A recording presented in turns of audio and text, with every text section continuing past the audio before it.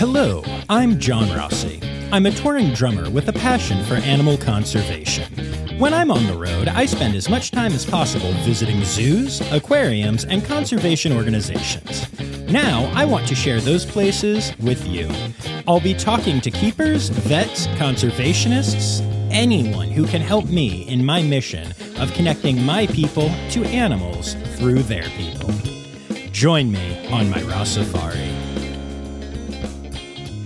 Hello, hello, hello, and welcome to a very special honeymoon edition episode of the Ross Safari podcast. That's right, y'all. This is a Tuesday interview episode, and it is being released while I am on my honeymoon. So guess what? I'm recording this part super early and I haven't edited the episode yet, so I'm not even going to talk about the episode. I'm totally going to cheat. And then on the plane to San Diego, I'm going to edit the interview and drop it in here. And it's going to totally seem like I did this week while, I was actually on a honeymoon not doing this. But y'all are still getting new and great content.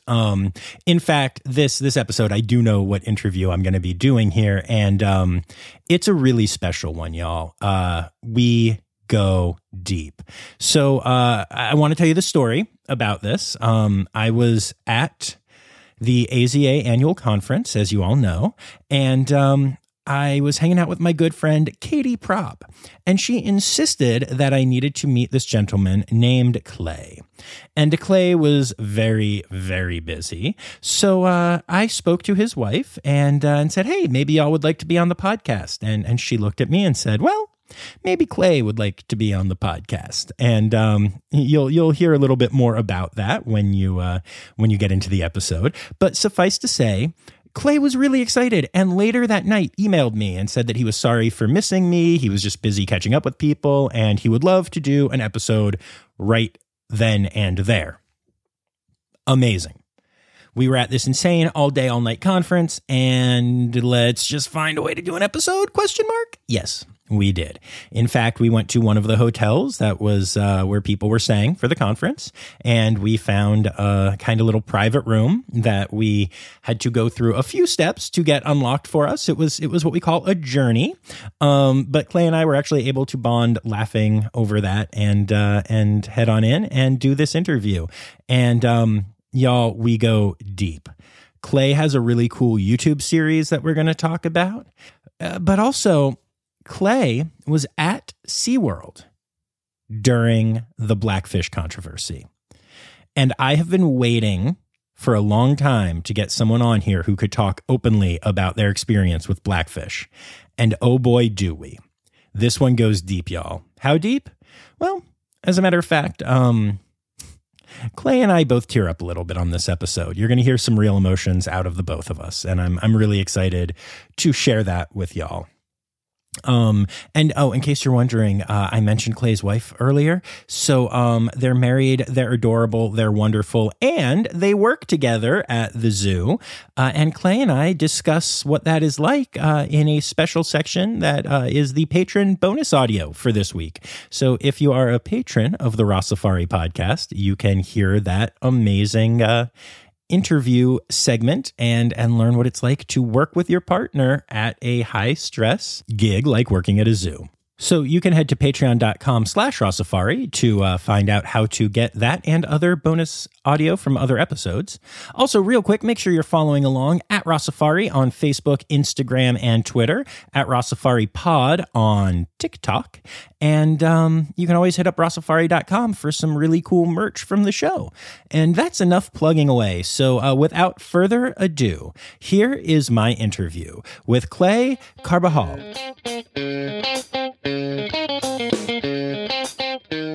All right, so we'll start off with the age-old question of, please tell me who you are, where you work, and what you do there. I have no idea who I am.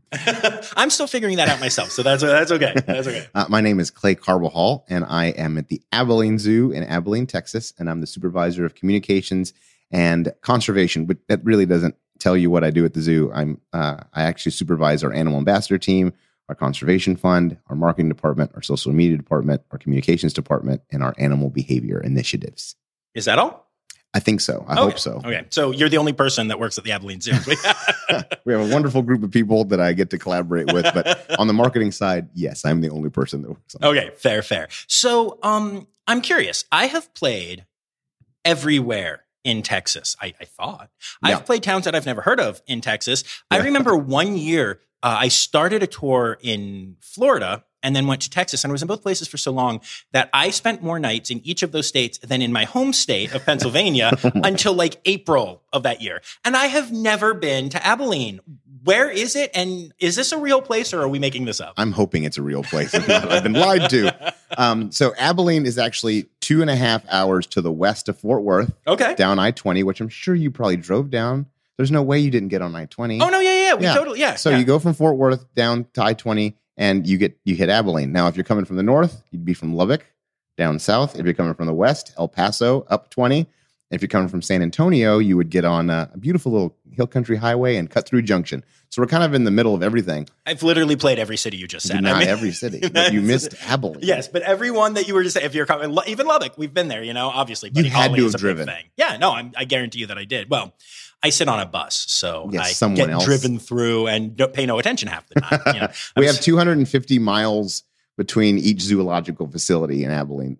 So we're kind of in the middle of nowhere. I call it I've called it the best little zoo in Texas, but nice. I get that reference. I also call it the where the wild meets West Texas is what the Abilene Zoo is. Nice. All right. Cool. Very good. So I am coming into this for my listeners. Clay and I met at the AZA conference, and he was too busy talking to someone else. So I actually spoke to his lovely wife, but then we connected.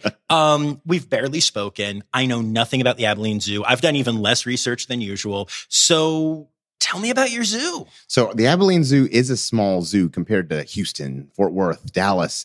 Abilene Zoo is 16 acres. Okay. It houses just under 800 animals from different taxa, different species. Our most notable is we have a giraffe herd of 10 giraffe. And then we have the world's largest dog. His name is Macho, and he's a southern black rhino. He's a wonderful creature. Of course, and a 68-year-old American alligator, a 110-year-old alligator snapping turtle. Oh, nice. Some of our big icons in the zoo, jaguar, capybara. We have quite a few animals, but we are a smaller zoo. It opened in 1966, but I got some breaking news for your listeners. We're growing the zoo over the next 10 years. So I hope if you haven't been to Abilene, you will soon. It's going to go from 16 to just over 60 acres. Whoa. In the next 10 years or so. Okay, that is by far the biggest growth I've heard of, because I have a secret love. It's not secret; they all know this. Of small zoos. Yeah, big zoos are amazing and have these incredible opportunities. But like Elmwood Park Zoo in Norristown is like my heart zoo. I love it there, and that's insane. That's so much. That's just like tripling in size. Plus, it is, and it's going to be a lot. We're going to go untraditional habitats. So multi-species spaces, large, wide open spaces, interactive spaces. That's where we're going for, and you're going to get a lot of acreage. And the zoo's been sitting on this land that we have to expand on since 1966. So I'm excited. I moved to the Abilene Zoo. I know we'll get into that story a little bit later, but it's been a nice transition to go from my old former career to a terrestrial career, I guess you could say. Okay. Yeah. We'll definitely touch on all of that for sure. But wow, congrats for starters. Yeah. And does the master plan, do you know what kind of animals you're bringing in? Yes. Or what's your strategy going to be? Yeah. So the strategy is definitely really innovative habitat design is where we're focusing on, and guest experience with animal well-being in mind, so that they feel like they're a part of the habitat.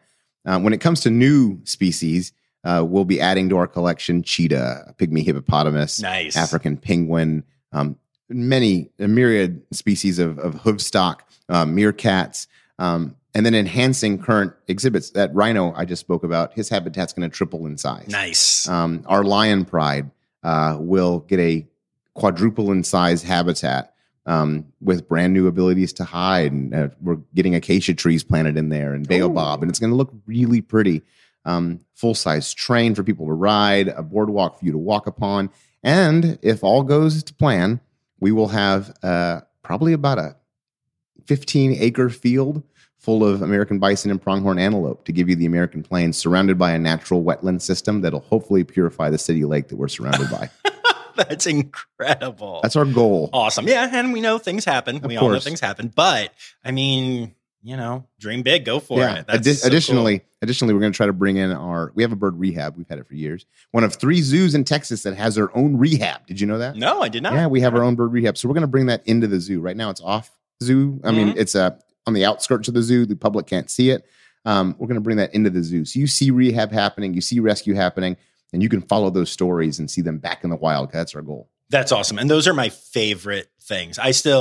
I don't think I've ever had a more taken aback moment than when I walked into South Carolina Aquarium and saw the sea turtle rehab right there. And not only, they have the stories about the turtles and everything there. And it just, I can spend all day there. I don't even need to go into the actual aquarium part because the rehab stuff's so beautiful. Yeah, so I mean, that's really cool. That's once it pulls your heartstrings, you want to see it again. Yeah. And you want to be invested in that animal's success. And that's what we're here to do, right? In the zoo world, we're here to inspire the conservation of species abroad and to really strengthen the thrive and well-being of the animals in our care. Absolutely. And that's been a big focus of the conference this year too. Sure has. Which is, it's really cool to see. I love being here. I'm sure you're an old salt, but as a rookie, No, I've actually never been to a conference. Oh, wow. All right. You're a rookie too. Someone usually comes instead of me. This time I got my number pulled and I see a lot of my old friends around here, which is great. I think that's why you and I couldn't connect the initial first time because someone was talking my ear off. Right. Won't call him out, but he has his own podcast. Now, I'm curious. You mentioned that you guys are getting African penguins.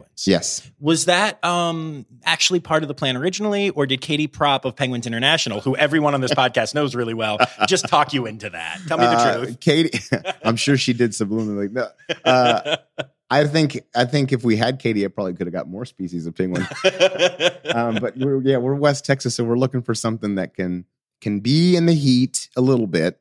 That doesn't need that for refrigeration, but Katie's definitely a resource that I'm going to use. I think there's not been a day at the conference where I haven't had a moment with her at least. Oh yeah, no, we've been hanging out a lot. Yeah. So it's been very cool. But all right, very cool. So let's move away from Abilene for a second and just kind of discuss you. Okay. Like when you were coming up, did you want to work with animals, and how did you get into this field? So that's a fun story. So people can't see it's a podcast, but I'm an inner city San Antonio, Texas kid, Hispanic American, that you don't really see us really in zoos too heavily in the South.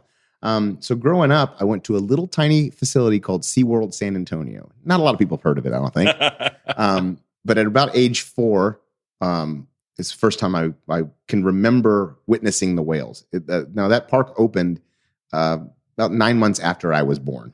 So I was going there my entire life. But at 4, I get the recollection of seeing the whales for the first time. Age 7, I had to do it. Like that was the career. I wanted to work with killer whales, orcas, killer whales, whatever you want to call them. Back then, I just called them Shamu. But I wanted to work with killer whales. The relationship between the people was amazing to me. Like you can go to work and that giant thing is your friend. Like that was such a cool moment. As I got older, people say I want to be an astronaut. I want to be a drummer. And sometimes, let's be honest, your dreams fade. Mm-hmm. You turn into an accountant or a doctor or a hedge fund manager. I would not, for the life of me, let it go. And I'm in high school. I'm a junior in high school. And I see a posting. Now, in these days, it wasn't an online job posting. It was on a cork board. SeaWorld now hiring. And a friend of mine leaned over and she's like, hey, we can get summer jobs coming out of our junior year, going into our senior year. We can get summer jobs and makes a little money. I was like, okay, can you drive? Yeah, I've never been able to drive. We drive to SeaWorld, go to the HR department, and on their cork board is a laundry list of positions open for the summer. And she selects photographer, at the end of the ride. I see show host. And I go, oh my gosh, I'm a big fan of Jungle Jack, Hannah. I can host my own show. This is going to be amazing. So I apply for show host, and lo and behold, I don't even need to audition. I get the job. How? Wait, well, what? It's an amazing story. And I get the show host job. I go home. I tell my mom, I'm going to be a show host. This is amazing. I tell my grandparents, like I'm over the moon. A couple of days later is orientation, or I should say a week later is orientation. I go into orientation. And I see that I'm making $5.50 an hour. And I was like, what kind of show is this? But maybe I get like tips. That's what I'm thinking. All right, great. I sit down and as I'm sitting down, they come and they hand me a broom and a pan. And I'm thinking, is this a show like Stomp? Like, what am I in? I then learn very quickly that the word show host means you sweep up and clean after the show is over. No. And you assist people. Oh, that is wildly unfortunate. You assist people to their chairs. Oh. When they told me I got show host initially, they said, you're going to be the show host at Shamu Stadium. And I thought, oh my God, I'm hosting the Killer Whale show. So that is what I told my parents and my mom, my grandparents. Turns out I was working at Shamu Stadium, but it was picking up wet popcorn and soiled cotton candy in the heat in these weird thick shirts and blue khakis. And so that was my first 6 months at SeaWorld. But as I was doing that, I got to watch every Killer Whale show. Sure. I asked the trainers questions about what I could do to become that. And I got a little rambunctious. I'd have fun with the crowd. And there was a trainer by the name of Katie. She sat me down, and I'm 15, going on 16 at the point. And she said, you're never going to be a trainer if you don't start getting it together. Like, this is not the path you need to be on to be a trainer. So you need to go to college and do the biology thing, become a good swimmer, the thing we tell everybody. And that kind of hit me hard. Like, I was hoping to use my foot in the door. I thought I was going to go from trash picker upper to Killer Whale trainer. So opportunity arose to move from that position into a position where I did tours and camps, which I love. I love zoo educators. I am a zoo educator. My wife is currently the director of education for the Abilene Zoo. Like, we are an education family. I did that for 2.5 years until this girl I was dating, who's now my wife, and I were up for the next leadership spots. And they basically told us, one of you can apply and the other one has to go because you can't be dating and doing this. Oh, okay. So I looked at her and I said, I think you'd be a better leader than me. So I'm going to go. And I thought my career was over. But there was a position for 3 months open in the animal ambassador team. You know animal ambassador teams? Oh, yeah. Yeah. They're great. That means SeaWorld kind of pioneered that back in the day. So I joined the animal ambassador team. I took a pay cut from where I'd moved up as an educator to work and scoop python poop, to clean up lemur poop, to get backpacks for trips ready. I mean, the gruntiest of grunt work. And when I started that job, they told me, you're going to be on a 3-month seasonal position. And that was hard because I needed work. Right, yeah. I was, at that point, I'd already graduated high school. I'm in college, so I need the work. Anyway, I do it for 3 months. And here's where fate just takes over, John. This is where the world just like flips on me. They're starting a show called Creepy Creatures at SeaWorld San Antonio, Halloween show. And it's an animal show in the old 4D theater. So as they're talking about lemurs and they talk about pooping from the treetops, they would drop water on the guests. If they're talking about Madagascar hissing cockroaches, they blow air in the people's face. Sure. I went to my leadership and I said, I want to do that show. I can host that show. And they said, you can't. You're this new kid. You're not going to, we don't even know what you can do. So they didn't let me. They got the senior team to be able to do it. But I learned the script at home. Like, I was obsessed about this. I thought this was my in. Something kept telling me this is your in. And I was working my butt off, and my leadership said, you know what, how about for a congratulations, you go and you watch a rehearsal. There are closed rehearsals. You can go watch rehearsal. And I was sitting in the audience, and I was like mouthing the words every time they'd say something. And the main host, who is my coworker, much senior level coworker, was like, I'm not getting I remember him yelling out loud to the entertainment people, I'm not feeling the character of the script here. I feel like I just need to watch someone do it. And the entertainment guy was like, well, he's been back here mouthing every line. Do you want to get on stage and do it so that he can watch and get some ideas? I was like, yes, please. Ran on stage. I go through the run. It's like 9 animals per show. I go through the run. At the end of that run, everyone huddles but me. And I'm thinking, oh, no, I bombed. And they huddle up. And at the end of the huddle, the guy who is the senior trainer goes, I'm resigning from hosting the show. He's much better than me. That's incredible. Incredible. He's still a great friend of mine today. Robert Trejo, the executive director of Zoo Imagination now in San Antonio. He understood that this was not for him, that I should do it. The entertainment people usually weren't as wavering. They agreed that I should do it. Amazing. And my position went from a 3-month. Now I got extended another 3 months. So I'm in 6 months. We do the show. We have higher ratings than every Halloween show that year. Nice. There's a line wrapped around the park to see our show. It was incredible. And that is the moment that my career at SeaWorld really solidified. And I rode that for another, on top of what I'd done, about another 15 years. Nice. Awesome. Yeah. And, I've talked about SeaWorld on the podcast a lot. Obviously, there's some controversy. There's I lived through film. it. I lived through it.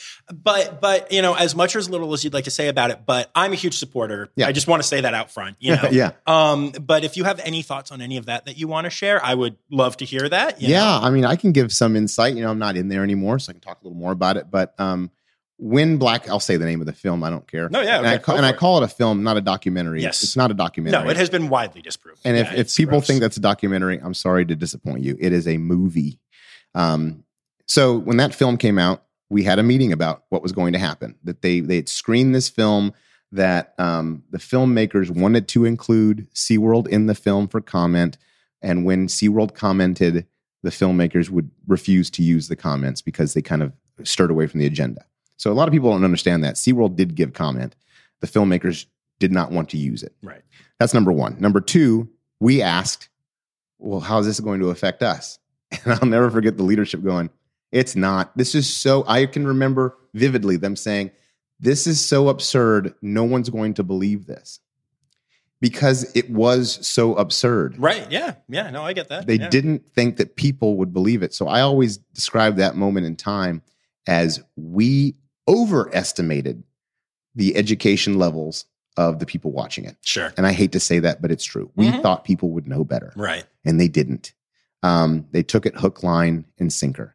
I also think SeaWorld messed up by not talking about it earlier. Like we just hoped it would go away. Right. And it didn't go away. So I think they could have had a quicker PR response to it, got ahead of it, but we didn't think it was going to be a thing. I will say this, I will vouch, I don't even work for SeaWorld anymore.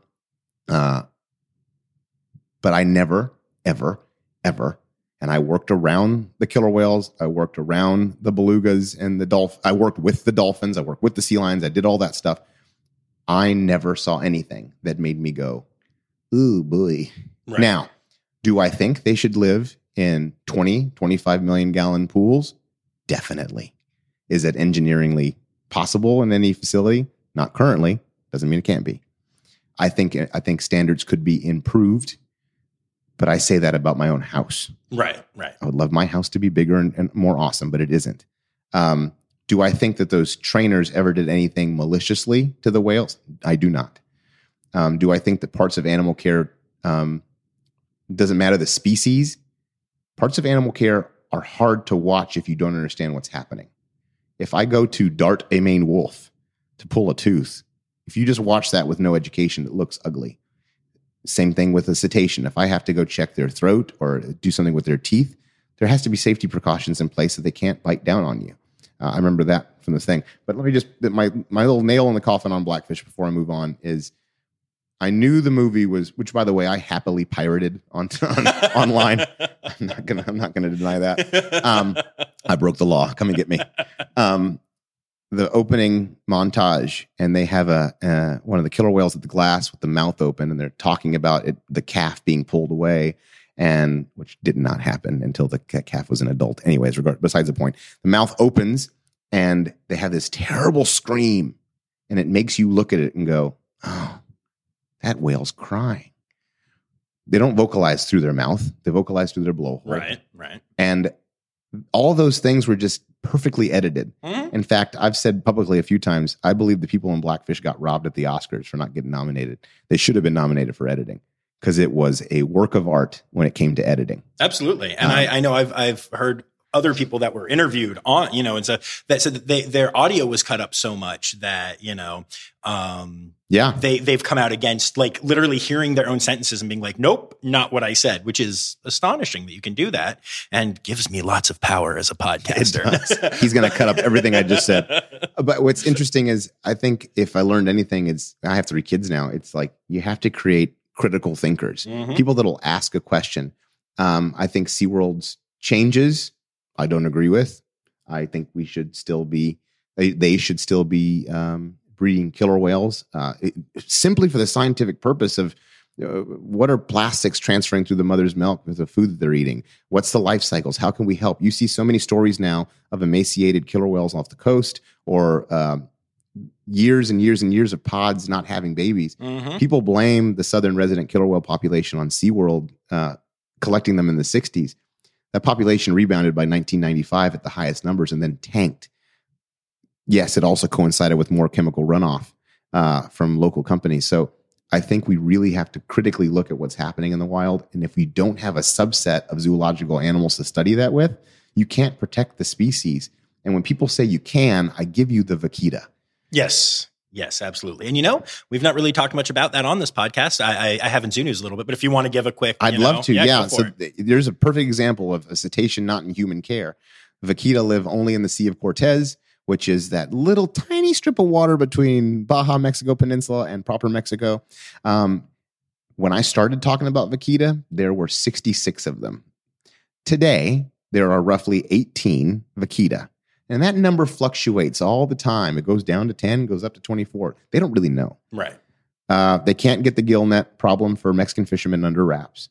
They tried to collect them all to breed them. A lot of people don't know that. A lot of organizations, including SeaWorld and different aquariums, tried to get them all into a sea pen in Mexico to protect them and breed them. They only ever caught up with one that they could find. And for that animal safety, they released it back out in the wild to be with its friends because they couldn't get the other ones. Right. So the vaquita will be, I promise you this, it will be extinct in the next 10 years or so, gone from the planet. And there's no aquarium, there's no zoological institution that can even research a way to collect samples to even keep its biological data viable for reintroduction. So we need aquariums. We need accredited aquariums. We need accredited zoos to continue to do this. And if you keep coming after the people that are doing the good work, you will live in a world where all your complaints have been met and there is no wildlife to be observed, because the people that are doing the work are the zoological folks. The people complaining about the work are the people behind a keyboard, and they're not doing it. And that's what I have to say about that. But absolutely, please go to savethevaquita.org and check it out. Even Leonardo DiCaprio and his organization is throwing some money towards trying to get the gill nets out of the water. But I personally feel, this is just me, that it's too late. No, I totally get that. And I agree, obviously. Although, it is nice to know that for the few vaquita that remain, that they're out in the wild, in the pristine, beautiful water where there's no plastic and no waste and no This is the other thing that I always get fed up with when I hear this stuff, is people talk about the wild as though the wild exists as some pristine, beautiful thing. It does not. It just does not. Humans suck. We do. By the way, the vaquita, I should tell you, the vaquita is about 3 feet long at full length. So it's a very tiny, tiny cetacean. Yeah. And you're right. Sea of Cortez is riddled with pollution.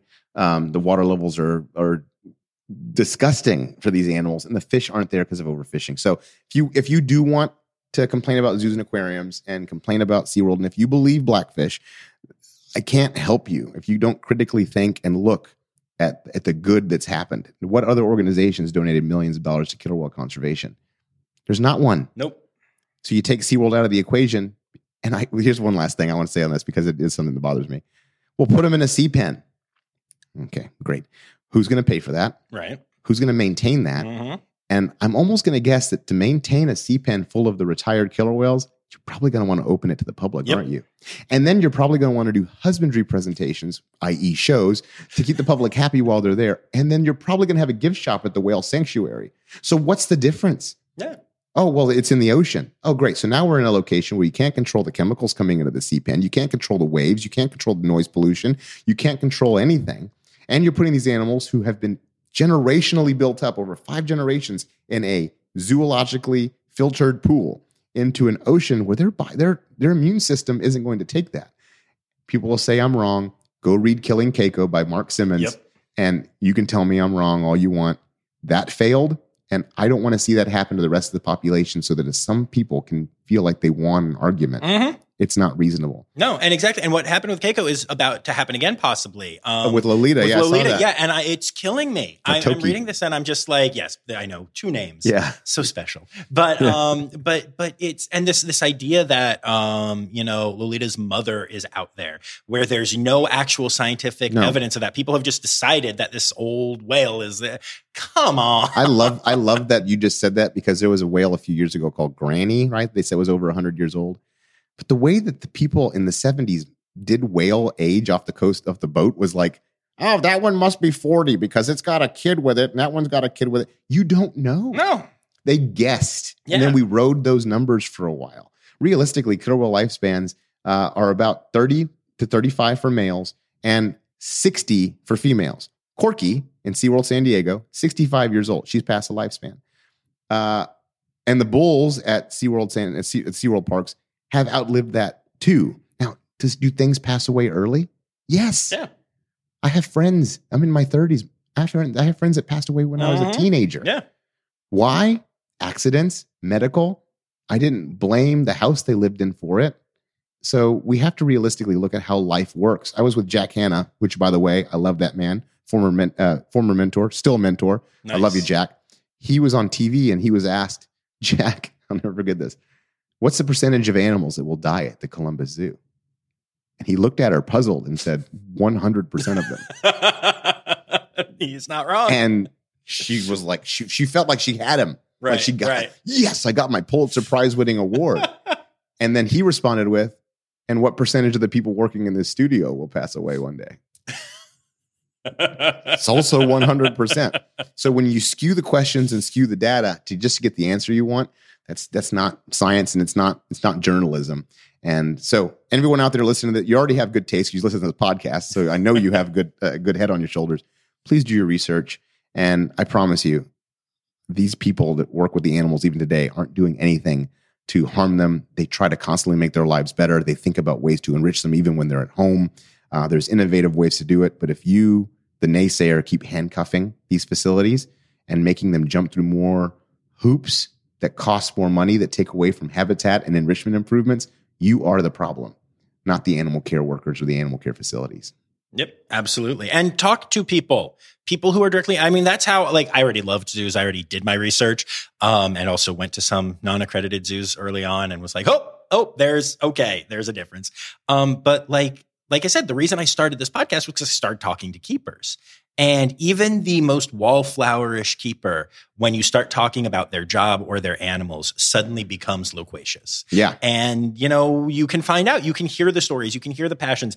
They will tell you what they feed the animals, how they take care of the animals, what they're trained for. They'll brag about it. I mean, people are proud of what they have gotten, an Andean bear to do or whatever. And when you spend more of your life doing it than you do at home, right? Yeah, that's all you can talk about. Yeah, and they don't talk back like your kids.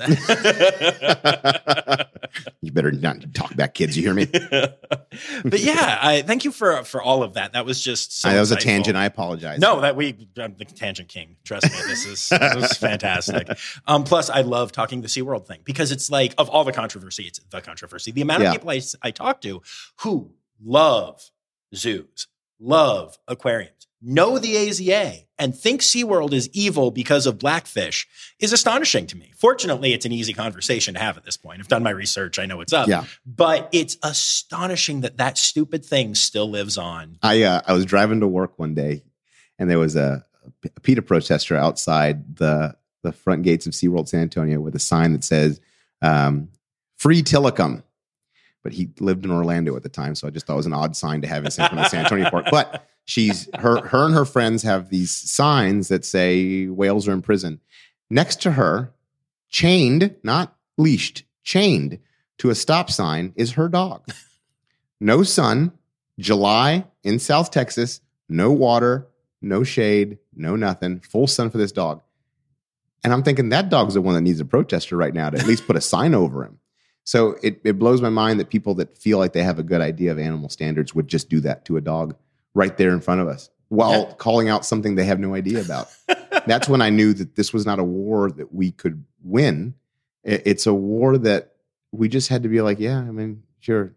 I always wanted to take water bottles out to the protesters, but my park leadership would never let me do it. Recycled water bottles. So they stopped leaving their trash, which they often left after protests. I love that. They would leave plastic and trash pollution all over the protest site every But they're time. saving the environment. They're saving the environment. Anyway, Amazing. I digress. Anyway, so yes, so you worked at SeaWorld I did. and it was incredible. It was incredible. And what would be your favorite like experience that you had there, story? You know? Oh my gosh. All of them. There's got to be more context. Like, do you want an animal story? Do you want a people story? I always want animal stories. Oh boy. Okay. I like them. Here's People, an animal story and a people story kind of mixed together Amazing. because and I did animal ambassadors. I did Sea Lion Stadium, so Sea Lion shows. I did Discovery Point, dolphin interactions. I worked at the Penguin Encounter. I worked with flamingos. I did shows at the Killer Whale Stadium. I helped with husbandry procedures with belugas and killer whales and other animals. So I have a lot of animal experience. But the best thing I've ever done was my last time I did a hospital visit when I was with the animal ambassador team. See, I was on the animal ambassador team back in the day. We would travel to different cities around the country with animals, penguins, wallabies, television shows, whatever we go do. And I always made it a point to go to a children's hospital. As I was signing off from the animal ambassador team and moving over to Dolphin, my wife and I had just had 2 kids, and I didn't want to be on the road anymore. I wanted to be home more. So we got a request that there was a young man dying in the hospital. He had a rare form of skin cancer, and his dying wish was to meet a penguin. So they gave us the request, and I remember saying to my boss, who also has a child currently fighting cancer, so we love you, Luke. He said, we have to make this thing special. So he got Elmo to come with us. We got a wallaby. We got 2 penguins. And Nice. we got, what else did I take with me? Something else fluffy. And we went to the hospital. Elmo is in the back seat of a 15-passenger van. We've got the penguins with us. And it's heartbreaking. You know, the doctors tell us, hey, you can choose to go in there without, but we recommend that you put on full mask, full hood, full suit, full gloves. And all I kept thinking was the last vision this kid had was going to be me suited up. And I said, are the animals going to have to suit up? And the doctor's like, no, they'll be fine. I was like, well, then I'll be fine too. I went in there in polo and slacks with the animals. And the young man had not spoken in 6 weeks. He was so swollen he couldn't move his lips. His skin had turned black from the infection of the cancer. By the way, he's 7 years old. His mom sitting by his side, every bit of it. He hasn't eaten. He won't speak to her. He can only communicate through blinking. It is a heartbreaking moment. I had a parrot with me. Her name is Susie, and the penguins. We walked the penguins into the room, and I don't want to get emotional. And then I put Susie on the edge of the bed, and she walked over like a parrot does, right to his head, and she went, hi. Which she greeted everyone like that.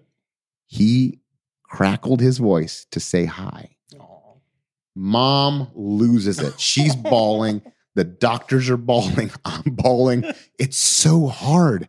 And I'm like, well, this kid wants to meet a penguin. So we put the penguins in his lap. And almost as though the animals knew, they laid down on his lap. Oh my gosh. And he's moving. He's touching them. His hands hurt. His mom tells him she loves him. He says, I love you. It's so hard to watch. Then Elmo walks in. Kids immediately lit up. So when people say, oh, you can't have entertainment in animals, they can just go straight to the bowels of Hades. This meant something to them. Elmo sits on the couch. The doctors lift him up and put him on the couch, and he's able to hold himself up with some assistance. He just lays on Elmo as in love. The penguins are back in his lap. He's having the time of his life. We did that for about an hour. People are coming and going, and he's talking. He's asking us questions about the animals. Now, it's not beautiful speech, but I'm able to have a conversation with him. That was powerful. Even more so 2 days later when we found out he passed away. That hurts. Yeah. But wow. the power of wildlife, I'm sorry, No, I get it. I'm tearing up. gave him a last bit of hope. And that's why I do what I do. Mm-hmm. I love animals. I love conservation. And I love people. And all that happened at the height of the Blackfish controversy.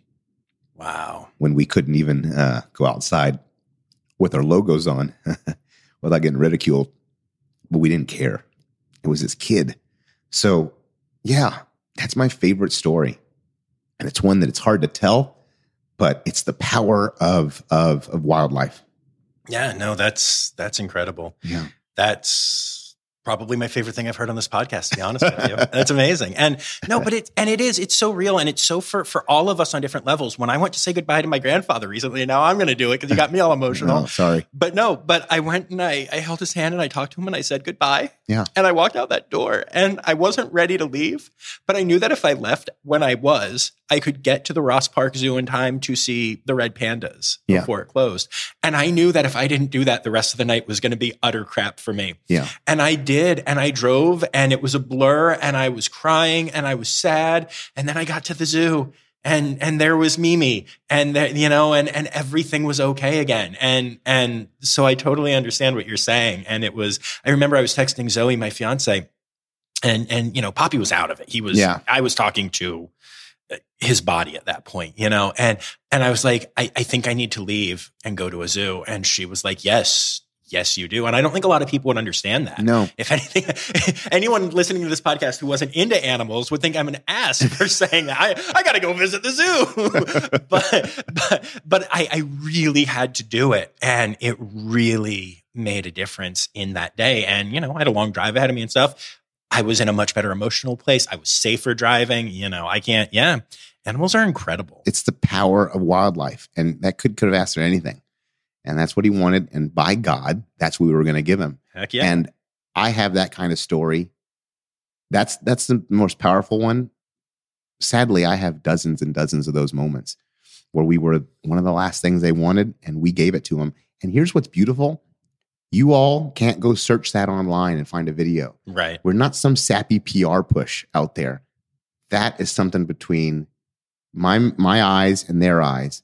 We didn't do it for a PR reason. But don't you think at the height of a controversy, that story would do you some good? Oh, yeah. Yeah. SeaWorld didn't care. You guys could have sold that. I mean, that would have been huge. Who cares about it? It's that's more awesome. for the family. And that's what I want people to learn about. My former home. There's always a chance to go home. I didn't leave home and never want to come back. But I think it was time for a change. So in 2021, I hung up the wetsuit and the whistle and I still go. I have my season passes. I still go visit. I see all my friends. It was a very, very nice exit, but an exit that I felt like needed to happen. You ever watch Seinfeld? A little bit, not all of them. Yeah. When Seinfeld went off the air, they had the highest ratings ever. Yeah. And that's when I wanted to go. Right. Yeah. When my ratings were high. Yeah. No, I totally get that. And that's kind of what I did. But That's that awesome. moment with that child that one's burnt. Yeah, no doubt. All right, let's move on from SeaWorld. Sorry, pivoting. Let's stop crying. No, that was pivot. Tissue. But so did you go right to Abilene after that, or Yeah, was it your so journey? I mean, I know we have pivot off of SeaWorld, but during my last few years at SeaWorld, my kids had been older. I'd watched them on YouTube. They'd scroll through YouTube, and they were watching videos of people like getting chased by alligators and dumb viral videos. Right. And that's how they were learning about wildlife. And I thought, this is stupid. So I created my own YouTube show called The Wild Side with Clay, where I was going to zoos, talking about their conservation work, their animals. And then I decided to start going to conservation project in the field and do the same thing. In that process, the Abilene Zoo was trying to get a spring break event off the ground, and they needed kind of like a show. So they asked if I would kind of do a version of my YouTube show, but live. I took some time off from SeaWorld, went up to Abilene for the spring break. I had a friend of mine who has a rescue company with exotic wildlife, former pets. He came with me, supported me with wildlife. We did a show, and it was a huge success. They saw record attendance, and I was blown away at the response from the people. And that's when the conversation kind of started, was maybe I can do what I do somewhere else. And Abilene had an interest, but they didn't have any positions for me. Just the way the stars aligned, however, a few people ended up quitting at the Abilene Zoo or moving on to other roles. And that was the director of education and the person in charge of marketing. My wife been laid off from SeaWorld after 15 years because of COVID cuts. So she's spinning her wheels. I'm looking for a change because I feel like it's time. So we applied, and they had very high interest in us going. It wasn't a hard sell. We negotiated. We got a good deal. Nice. My wife is now the director of education for the Abilene Zoo, and I came into this marketing role, and I'd be honest, I didn't want to do marketing. But they told me, oh, don't worry, there'll be animals part of it.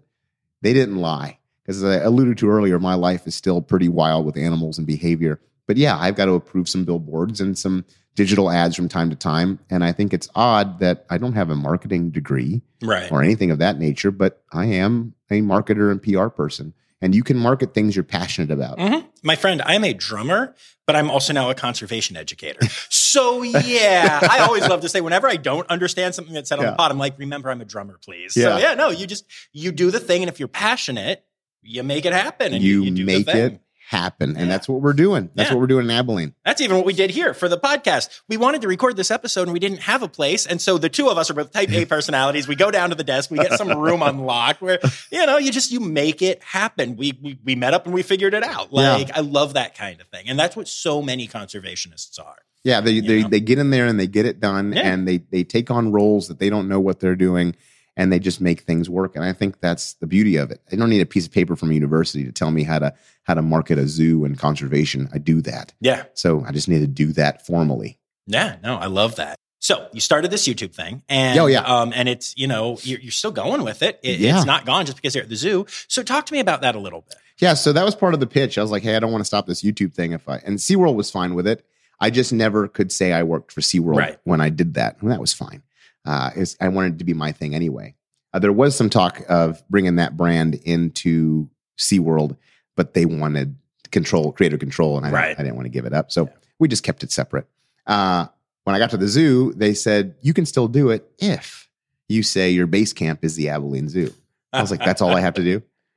And their hope is people will come visit me at the Abilene Zoo. Yeah. And I hope you come visit me there. Great. I do have my base camp at the Abilene Zoo. So this YouTube thing is going strong. I usually take some time off in the summers to get new recordings in or to just be with my family for a bit. We kick back up now. We're starting to put out new episodes again. But yeah, if people want to go with my exploits, I'm trying to have an episode per species.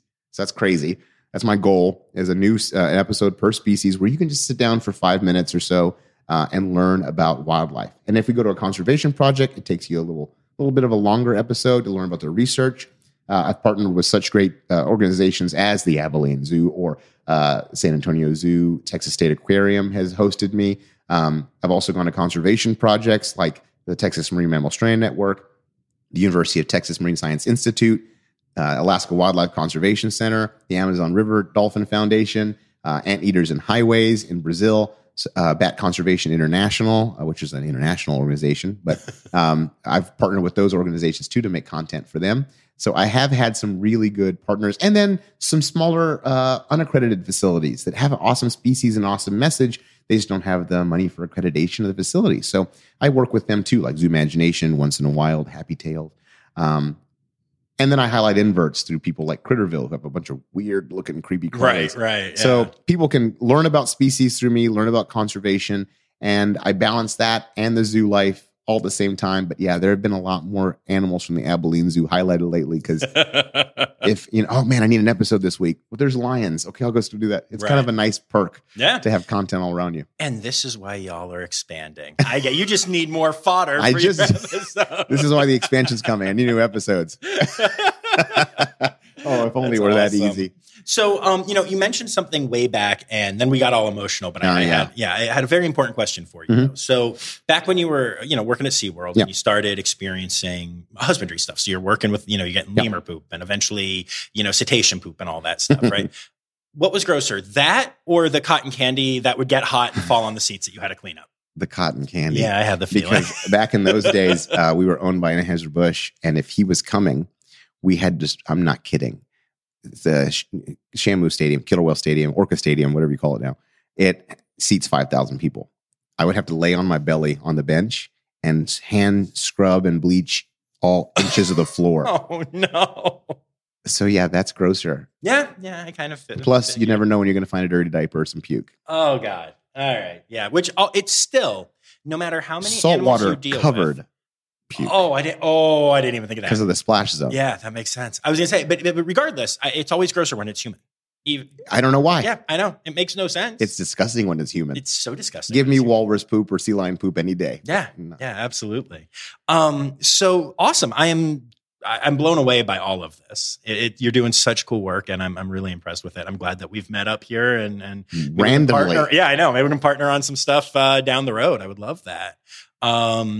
But so let's talk a little bit more about just a few of the animals currently at the zoo. Yeah, I love it. That are like the rock stars. Okay. Yeah. So we actually have a giant giraffe herd, and we have 2 new babies, McKenna, who was born on June 24th. And then we have an unnamed male calf who was born on, we're in August? No, we're in August. Just hit September? It was August 13th. Duh. It was August 31st now. Okay. So he was born on August 13th. And they're little rock star animals. McKenna means happiness in Swahili, and she runs like all over the place. She's gorgeous. And then the male, he's kind of unsure of things. He's kind of more, I guess he's like an introverted giraffe. So he is yet to be named, but we'll be naming him soon on the Abilene social media platforms. So they're 2 of our big rock stars right now. We also have, again, we go back to Macho, the black rhino. We have Sonris, the jaguar, a boating male jaguar looking for a bow or so. New baby capybaras. Oh my gosh. They are so baby cappies are the best. We have baby cappies. Mario and Daisy gave birth. Nice. To, Daisy did to 5. So I know 2 of their names are Yoshi and Luigi. Yes, that's incredible. We also have Boo and Toad. Amazing. Amazing. You realize you have some controversy here, though. If Mario was with Daisy instead of with Peach, that's Well, Peach hasn't given birth yet. Peach is in there. Okay. I guess he has his shot with Peach, but Peach hasn't had any babies. She always, right around the same time that Daisy gets pregnant, Peach also gets pregnant. And then you're like, oh, they're both pregnant. And then it turns out that Peach has nothing in there. She just had sympathy fat or something. And then she loses the weight. It's really weird. But yeah, so we have the whole Mario family. We even have one called Kong. We have to dip into that. Nice. Very cool. And then we have our reptiles. We have a 16-foot long king cobra named Walter. He's quite old. But if you go on the zoo social media, you can actually see how we give Walter a physical, pull him out of the habitat, anesthetize him, check him out. Being that I'm over social media for the zoo, you hear a lot of times with zoos, we don't want to show that it's too medical, or we don't want to show that's too behind the scenes. The Abilene Zoo is the opposite. We show you everything. When COVID hit and we needed to get vaccines to the animals, I videoed us giving vaccines out to the primates. Nice. When Macho, the black rhino, has a physical, I videoed what it looks like to take blood from a rhino. When an animal goes into the hospital, I show you that because realistically, we want to paint a visitation picture, but we're also have a fiduciary, right, obligation to the public to teach the next generation about what needs to be in the zoo. So I want to show those kids that want to be zoo vets. This is what you got to do. Mm-hmm. You want to be an animal care person. This is what it's going to look like. So we're painting a realistic picture, and that resonates really well with our audience. They like we're so transparent. We're living in a glass house. I love that. That's the thing I push for all the time, in part because it means I get to go in and see the animals and do the thing. But no, all joking aside, I truly one of the things I'm proudest of with Raw Safari is that I am an outsider that comes in. And if you give me that access, that means you're being transparent. I encourage transparency. And I've had podcast episodes used in AZA reaccreditation hearings and stuff because you can do a media thing. And it's like, I'm part of the media and I'm proof that I'm coming in there and went behind the scenes and did all this stuff. Awesome. Yeah, I love that kind of thing. Congratulations to you. Thank you. Yeah, I think it's transparency is everything with zoos right now. And I also think, hindsight, but Blackfish wouldn't have happened if there was already so much awareness of what was happening behind the scenes. Now, I don't think SeaWorld did anything wrong. It was a different time. We didn't have the social media. There wasn't a way to put it all out there. But Blackfish today would just fall into misinformation more easily because you can go on the social media and see what's happening, and you can see behind the scenes, and you can talk to the people and, hear them. And I think it's a different world now. It's interesting you say that because sometimes I feel like if it were released today, it would be worse. Interesting. Because the social media is less trustworthy today.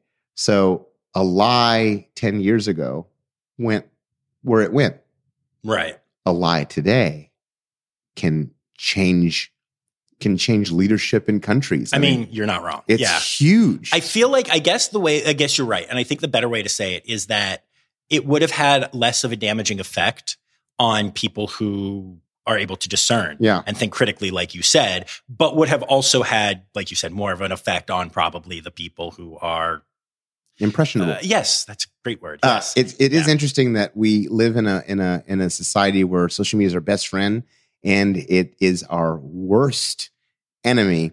But I do believe that if zoos and aquariums 10 years ago would have been as transparent as they are today, the storm would have been weathered a lot easier. Mm-hmm. Back in the day, we couldn't even tell you what the dolphins' names were or the penguins' names were. We had to say Pete and Penny. And now I'm like, oh, that's so-and-so. I tell you their name. Yeah. And if you think back to your zoo experiences, how many times did you go to the zoo as a kid and you knew the animal's name right out? Like you usually have to find someone and then maybe they tell you, maybe they wouldn't, or the birthday of the animal. And zoos are a lot more transparent today. And I think that's great. It wasn't that we were doing anything wrong. I think there was just this like front of house, back of house mentality. Mm-hmm. And I think I really want to blame the mouse for that one. Disney really showed you how a park should be run. Like the guest should see one thing and then the employees should see the other. But I think when it comes to animals, I think those lines need to be blurred a lot more. Yeah. And I think that what SeaWorld and zoos and aquariums have done today is amazing. You can go behind the scenes on a tour. You can go behind the scenes virtually on a Facebook Live or Zoom. There's opportunities to see those things. And I want to see those opportunities pushed further. I would love for an organization to take us live on a rescue. Having seen those things, having seen some of the wounds that come through, I think it would change the public's idea on they need to be in the wild. They need to be in the wild. They need to be in the wild because you're going to find out the injuries that come out of the wild are not where you want to be. Yeah, no, 100%. 100%. We already talked about Save the Vaquita, but are there any other conservation organizations you'd like to give a shout out to? Oh my gosh, there's so many. My first one was I traveled to Zimbabwe, Africa, and I work with Painted Dog Conservation. So I got to give it to the OGs in my conservation book, painteddog.org. Painted Dog Conservation helps to rescue the most endangered carnivore on the continent of Africa, the African wild dog. They also call it the painted dog. Also called by the locals, they have like 12 or 13 different names, tribal names for them. It really is something. But that organization operates in Zimbabwe. I spent about 6 weeks with them tracking the animals' movements and also public education. So if you would like to learn more, go to painteddog.org. And if you're looking for something local, I got to give a shout out to the University of Texas Marine Science Institute's Amos Rehabilitation Keep. That's the thing. It's run by the university, but they need public funding. They rescue, rehabilitate marine birds and sea turtles. And this year alone, 2022, they've rescued over 170 loggerhead sea turtles. Oh my gosh. I went down and covered it in one of my YouTube episodes, as I try to do when they have those big events to help them get funding. But they're inundated with these giant loggerheads. And what they're finding is the loggerheads are coming in malnourished. I mean, there's no fish in the Gulf of Mexico. So that's happening right now. No, I shouldn't say fish. Fish are part of it, but mostly the sargassum and grazing opportunities for the sea turtles. The blooms are gone too. Right. You need the fish for that to happen. So those two organizations, one international, Painted Dog Conservation, and one local, University of Texas Marine Science Institute. You can just look up the Amos Rehabilitation Keep, named after Tony Amos, who passed away, but he was a great Texan conservationist. Nice. Love it. And where can people find all of your stuff? The zoo and the YouTube and all the things. Just, I'll walk away. Tell me when you're done. Google. Just Google me. If you just search The Wild Side with Clay, my stuff will pop up. You can contact me through my YouTube channel or any of my social channels. You can search The Wild Side with Clay on Facebook, Twitter, Instagram, and TikTok. I'm not on Snapchat. I don't know how to use that one. And of course on YouTube. And of course, please go follow and like the Abilene Zoo. You'll see me on there very frequently. And if you're in Texas listening to this, drive out to Abilene. Even if you're not in Texas, drive out to Abilene, especially over as we evolve the next 10 years or so. Nice. I love it. And then last thing. It's time now, don't you know? We've come to the end of the show. But there's one tale left to go. You're gonna laugh and say, oh no. It's time for the Ross Safari poop story. Hit me. With the poop itself? Or? No. That would become my poop story. Poop story. Okay, I've got a fun poop story. Poop story. Actually, I'm going to tell you two because I have tons of poop stories. Poop story. So even if I come back, I got more of them. First poop story. Poop story is red ruff lemurs. I've been told that Miss Universe would like to meet an animal. I'm elated. Miss Universe is now joined by Miss America. They're out front at this booth in Las Vegas. They'd like to meet some animals. Clay, do you mind grabbing the lemur and introducing them? Talk about the critical endangered species. Talk about the plight of Madagascar. Maybe they can use a platform to talk about the conservation of the island. You got it. I run to the back. I check myself in a little mirror thing. I'm about to meet Miss Universe. I wonder if she's doing dinner later tonight. Get the lemur out. As I'm walking through the curtain, lemur just unloads poop. And if you've never seen lemur poop, it looks like if you throw oatmeal and fruit into a blender and then just and then add a little bit of water and then pour it out before it's not solidified. Just let it ooze out of you. That's a really, really good description. It's oatmeal, basically. And I'm just covered in it. And they start laughing at me. and I'm like, I'm so sorry. So I give them my back so they can touch the lemur and I can talk without looking at the poop.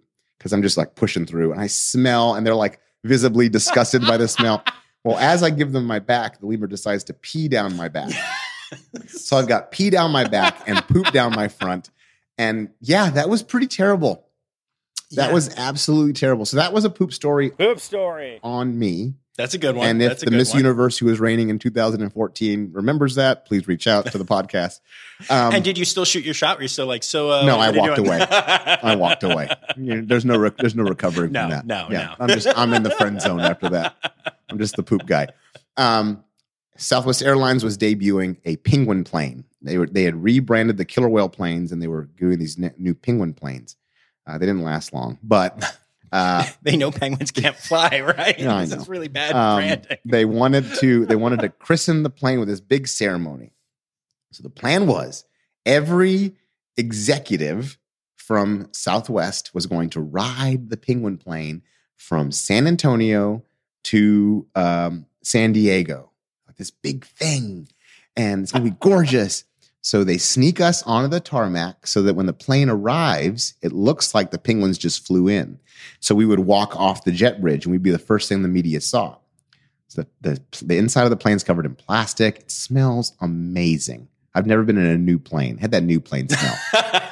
They sneak us onto the tarmac and up the jet bridge so we can look like we're coming out of the plane for the first time. The captain was like, you can take the penguins out, but this floor cannot get dirty. So if you want to take them out like up the bridge a bit, that would probably help. I didn't listen. No. And I was like, no, I got to clean the penguins up. I can't just leave them there. I let them out in the first class cabin.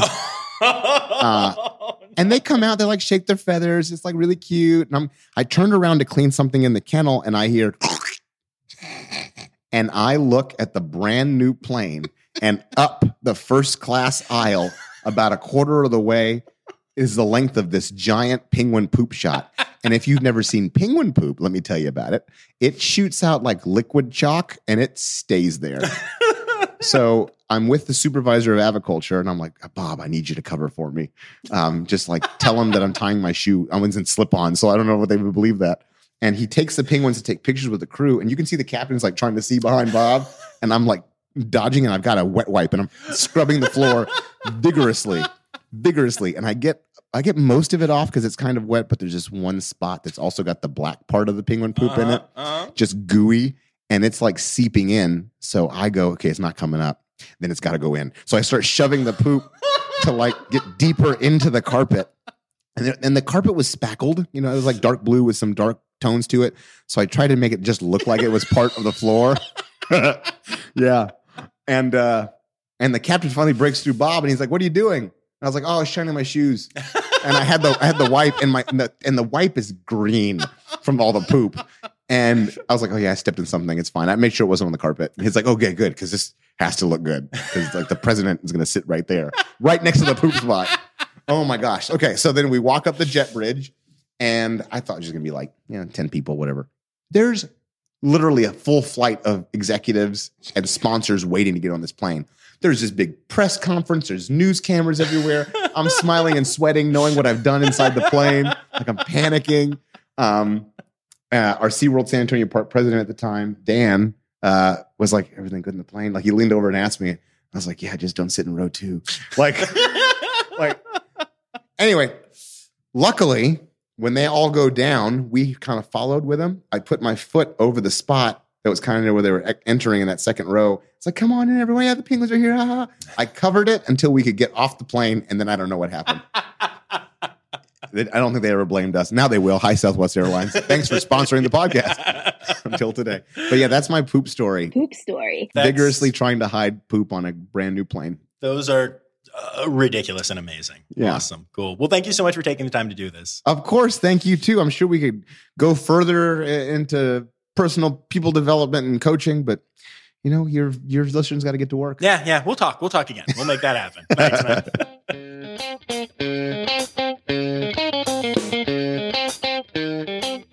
Wasn't that an awesome interview? I am so thankful to Clay for sharing all of that incredible stuff, the humor, the passion, the joy and the sorrow. I needed that one, y'all. That was really cool. That actually might have been my single favorite moment at the AZA conference, which is really saying something because that conference was incredible. So Clay has a bunch of different links that you can check out for the zoo and for his videos and everything. So I'm going to put those all in the show notes. So make sure you please go check those out and subscribe and watch and follow and fall in love with this amazing human as I did. And I'd like to take a minute to say thanks to my Red Panda level patron, Laura Shank. And remember, y'all, the word Steiderk backwards is credits. Gotcha. The Rossafari podcast is produced, hosted, and engineered by John Rossi. Editing and fact-checking by John and Dr. Zoe Vesley Gross.